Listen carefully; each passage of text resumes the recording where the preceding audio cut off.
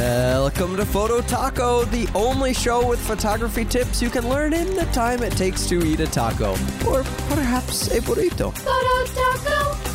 Hey everybody, welcome into another episode of Photo Taco. Thanks for spending a few minutes of your day with me. My name is Jeff Harmon. I am the host of the podcast, and I am so glad to have you listening. If you would do me a favor, I'd really love to have you subscribe and then more importantly, share. We have thousands of photographers listening every week to the episodes, but it's kind of hit a bit of a plateau. And I need your help in getting more people to join and listen to the show. So if you like the episode, if it's something that was valuable to you, would be super helpful to me if you'd go share that on social media. Let people know that an episode helped you if it did. If it didn't, fair enough. No need to share. That's fine. But if it did, if you got something out of it, share. It would really help me spread the word, grow the audience, and keep the show going. I really would appreciate it. All right, let's jump into the episode this week. Matt Butner asked on the Facebook group, facebook.com/groups/phototaco. Join the group. If you're not, you're missing like half or more of the value of the show. Okay, Matt asked, what's the best practice for using OIS or IS image stabilization? I shoot Fuji and I've always left OIS on, but I've read that it should be turned off if the camera's on a tripod. I know some IS systems can detect the tripod automatically, but I'm not sure if Fuji lenses have that feature. Also, is it best to turn IS off when shooting very fast shutter speeds? I've read autofocus works better with IS off for things like motorsports or birds in flight. I've also read it affects battery life like a lot, which on the Fuji's a precious commodity. Yeah, no kidding. It makes sense, just never thought about it. I'm going to try if I remember to keep it off for everything except handheld shots at slow shutter speeds. Maybe I'll notice a difference. Matt, love the question. I've wanted to dig into this a lot more because I have my own experience to draw on and I have my own opinion, but I really wanted to dig into this because I've heard both sides of the argument as well of what you were saying. Before we get into that, though, let's talk about what it is. I want to make sure I help our listeners who may not understand what's going on with image stabilization to define what it is, how it can help, and what it's doing. Image stabilization is something that camera makers came up a while ago to help kind of counteract our natural problem that we have hand holding a camera. We shake. We shake enough that as your shutter speeds get longer, you can become totally incapable of taking a sharp photo. And even as a beginner, you've hit this. You may not have understood exactly why your photo turned out blurry, but you've definitely seen this. And it can be challenging to understand if it was you shaking or if it was your subject moving. Image stabilization will do nothing to help with a subject that is moving. Okay? That's going to be something really important. I want to say that again. If your subject is in motion, if you're trying to capture a shot of a bird in flight, a car moving, a person running in athletics, something that is moving and moving fairly fast, it doesn't have to be super fast, but even fairly fast, image stabilization is not alone going to be able to help you get a sharp image of that person. They're going to simply, it's up to the shutter speed to help with that. That's how you address getting those. You have to increase your shutter speed. You have to make the shutter go faster in order to freeze them in motion. So image stabilization does nothing to help with that. It's trying to counteract your own shakiness, what you are doing to shake the camera, which is most of the time handheld. Okay. And the way it works, there's two kinds. There's in lens and there's in body stabilization. In lens means that the lens has an ability to move the elements of the lens just a little bit. The elements are kind of floating, if you will, inside the lens. And the camera lens can take input from the camera. The camera can say, hey, the person holding this camera is shaking a little bit this direction. I need you to move the elements inside the lens that direction, kind of the exact opposite of where your hand is shaking the camera to. And so it communicates with the lens and is negotiating this really, really fast. And the lens will keep the elements, trying to make it so that as the shutter is open, whatever's in your frame will stay in exactly the same spot on the sensor as it did for the whole duration of the shutter being open.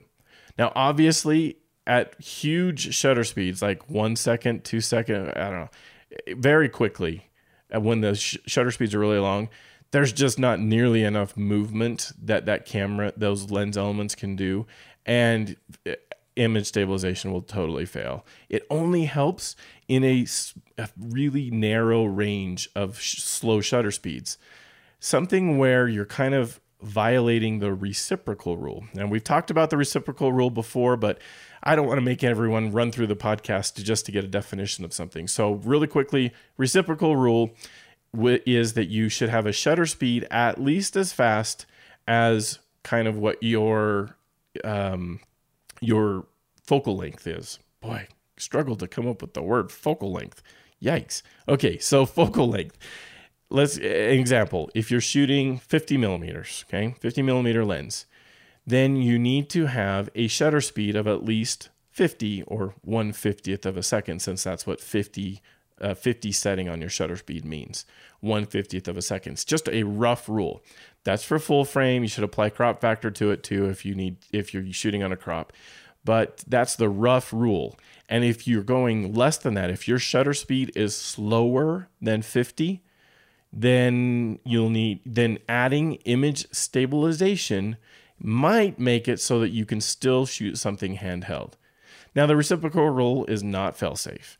Not everyone shakes the same. There's lots of variables that go into it, so that I can't give you a specific range about, okay, this lens, this is the shutter speed at which you need to make sure image stabilization is on.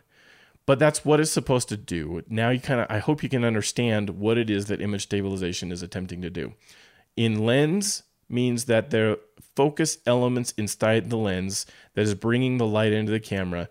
They're kind of floating, and the lens can respond to commands from the body to move those elements just slightly and try to maintain where the image is hitting the sensor consistently.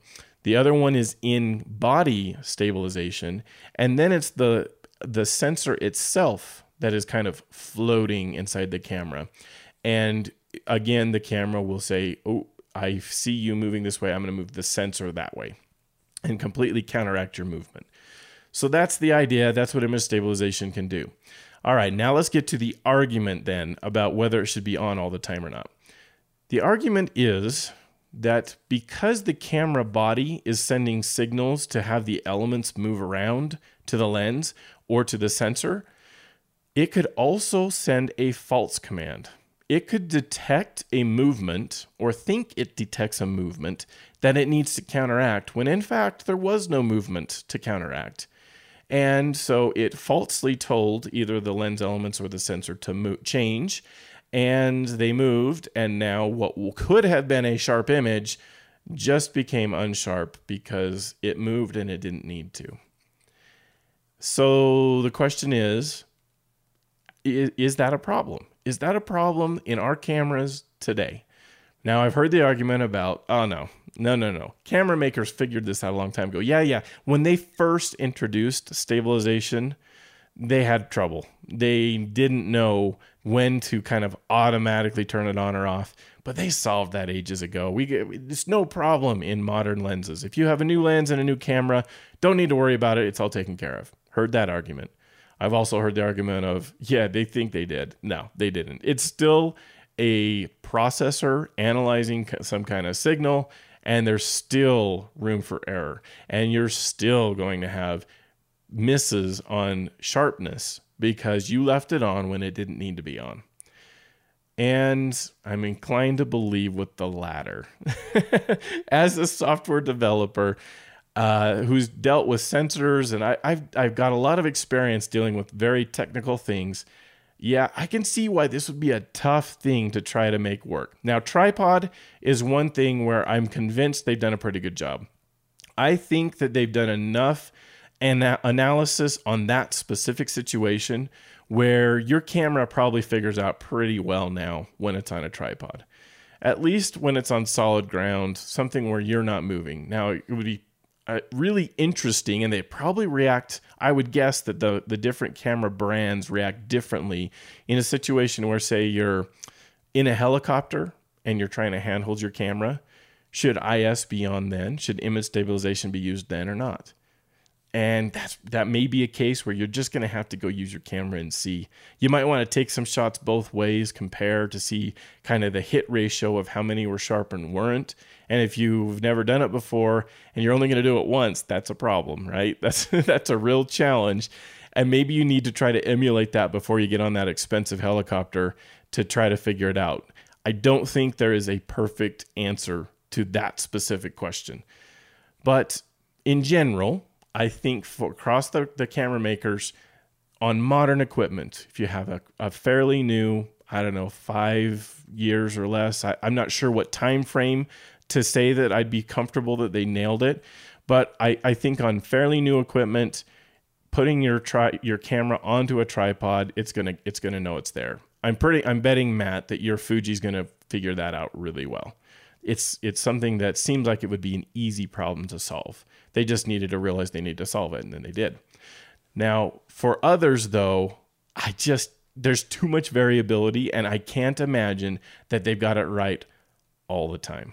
I'm very confident that you have situations where having IS on is going to negatively impact your hit ratio on sharpness. I pretty well can guarantee it. There's just too many things that can go wrong and too many things that they can't account for in some algorithm inside of silicon and a camera to make it so that it can figure it out. Maybe they will someday. Maybe more data is being gathered all the time and their engineering is working through this better than I know. But I've done some research in it. I really think that there's high potential that it's a problem. And let me give you kind of a specific reason why I think you maybe at especially high shutter speeds, you might want to consider turning it off. And that's that the sample rate, how fast the communication can go between lens and body, or even in the body itself, how fast it can actually move the sensor around if it's in body stabilization. It has a certain sample rate, meaning it kind of uses the sensors to detect your movements, your shakiness every so often. Now, it's probably fairly high on some.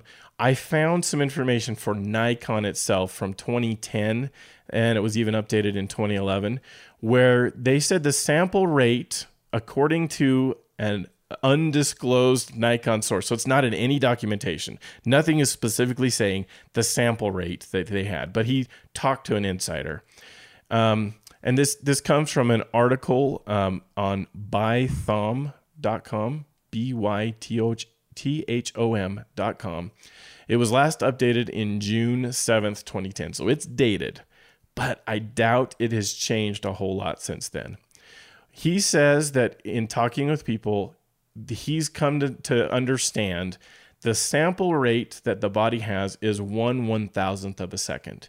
It can kind of use its sensors inside the body to figure out if you're moving every 1/1000th of a second. It kind of compares every 1/1000th of a second your movements. And then based on a couple of repeated movements, it will instruct the stabilization to happen, which means it has to send a communication either to the lens or to the elements inside of the body to move the sensor. And that takes a little bit of time. So it can only make adjustments about every 1/500th of a second. It can only counteract things, in other words, at shutter speeds of 1/500th of a second. Anything above that, and now the image stabilization could work against you. Doesn't mean it will. I have to be super clear about this. It doesn't mean you are guaranteed to have blurry photos at faster shutter speeds if you accidentally leave image stabilization turned on. Absolutely not. You're still going to get sharp photos a good portion of the time. But it could mean that the camera says, well, he's moving this direction. And by the time the message gets sent and the elements move, your shutter speed has gone and you've moved in a different direction, and it's causing you to have a problem where, like I said, the elements moved and they shouldn't have. That could be a scenario that you could have. Another place it could really have an impact is affecting autofocus. Since autofocus really relies a lot on analyzing the image data that it's getting from the sensor in order to figure out how to do focus, if the elements are moving and the image kind of looks a little blurred to the autofocus system, yeah, you can make it so that autofocus just like, whoa, I don't know what's going on here. I can't focus. I don't know what's happening. Image stabilization could impact autofocus. It definitely impacts battery life. So that was part of your question, and it absolutely 100% does, because there is a lot more that it has to reach out into the sensors. It's kind of like, your phone. Let's talk about your smartphone. If you leave GPS on all the time, what happens? Yeah, the battery gets sucked out fast, right? It goes, you can almost watch the percentage points drop on your camera when your GPS is on. And that's because it had to fire up a sensor that takes battery, and it happens to take a lot of battery in the case of GPS. And if you turn off the sensor, your phone battery lasts a lot longer. It's the similar kind of concept here. There are sensors that are involved with stabilization, and if they're on, they're taking battery. If they're off, they're not. Now, I haven't seen a huge difference on my Canon gear, maybe because the battery life is good, and maybe because I actually leave stabilization on a lot. But if you're really worried about battery life, then this is an option. This is something you should try. You should test it out to see how dramatic the power draw is for leaving stabilization on all the time. It would be really interesting for your specific camera model to figure that out and determine if that's something you want to worry about. So, okay, kind of to review, stabilization helps you in the cases of slow shutter speeds, but only a small subset of slow shutter speeds. And so if it's really super slow, if it's 1 second, at least 1 second or more, then it's not going to help you. It has no chance to compensate for how much you will shake in that amount of time. And at faster shutter speeds, it could be counterproductive. It might. And you probably, again, testing your specific camera to see kind of how it reacts may be a good idea. Doing it outside of some kind of pressure situation before you get on that expensive once-in-a-lifetime helicopter ride, go test it. Somehow try to test it. Stand on something that shakes a little bit and turn it on and see how your hit ratio is. See how your specific camera works before you decide how you're going to do it. Now, so my final recommendation then, how do I think that you should handle stabilization, keeping it on all the time or not? Well, if you're not going to remember, if it's going to be a challenge for you to remember in that small subset of shutter speeds where it's going to actually really super help, if you're not going to remember to turn it on, the problem will be that you'll just completely miss those photos. You really don't have a whole lot of a chance to have sharp photos come out from those shutter speeds. And if you're not going to remember to flip it on when you reach the low light conditions where you need those shutter speeds and you still want to handhold the camera, then you probably should leave it on all the time, because I don't think the impact at the other scenarios is so big that you're going to just like miss photos all the time. You're not going to come up with blurry photos constantly. It's probably negligible enough, like doesn't impact it enough that if you're going to forget to turn it on when you need it, you may as well leave it on all the time. If, however, you're disciplined enough, like I am not, I think I would forget. I just don't think image stabilization when I'm starting to enter into that low light scenario. And maybe I need to practice that better. Maybe I need to listen to my own words and incorporate this into my workflow so that I think, oh, I should turn on image stabilization now. But if you're going to forget, leave it on all the time. If you can remember, yeah, I think it's probably worth, especially in those higher shutter speed, got plenty of light kind of scenarios, to flick it off if you think you can remember. That's how I would suggest and recommend you handle it. But you need to decide for yourself, how are you going to deal with this? Knowing that there's a chance that you might miss on some photos if you leave it on in the situations where you don't need it. You got to decide what you think you want to do. How do you do your shooting? Are you frequently in those kind of iffy low light scenarios where you're going to be in the shutter speed ranges that cause a problem or not? If your shooting never gets you there, don't turn it on. If you think you're there a lot, if you're a portrait photographer who's meeting families and taking pictures at dusk routinely, yeah, you might want to just leave it on. Leave it on all the time so you have a better guarantee that you're going to get sharp focus in those situations where it's actually going to help you. And it can really, really help you. It can be a tremendous aid in being able to get sharp photos in much lower light than you would without it. All right, there you go. There's my thoughts on the topic. I'm excited to hear what your thoughts are in our Facebook group. And as always, I want to remind you about improvephotography.com. The mothership, the website out there, has wonderful resources. I've read some articles just this last week that really were awesome for me. I learned a lot, and it's actually impacting my editing and workflow, and it's really a great resource. You need to be checking out improvephotography.com every single day. Check out the other portraits or other podcasts too in the Improve Photography Network. There's Portrait Sessions, there's Tripod, and there's the Improve Photography Podcast. I was on there last week. We had a lot of fun talking about some topics out there. Really great to go and listen to those podcasts as well.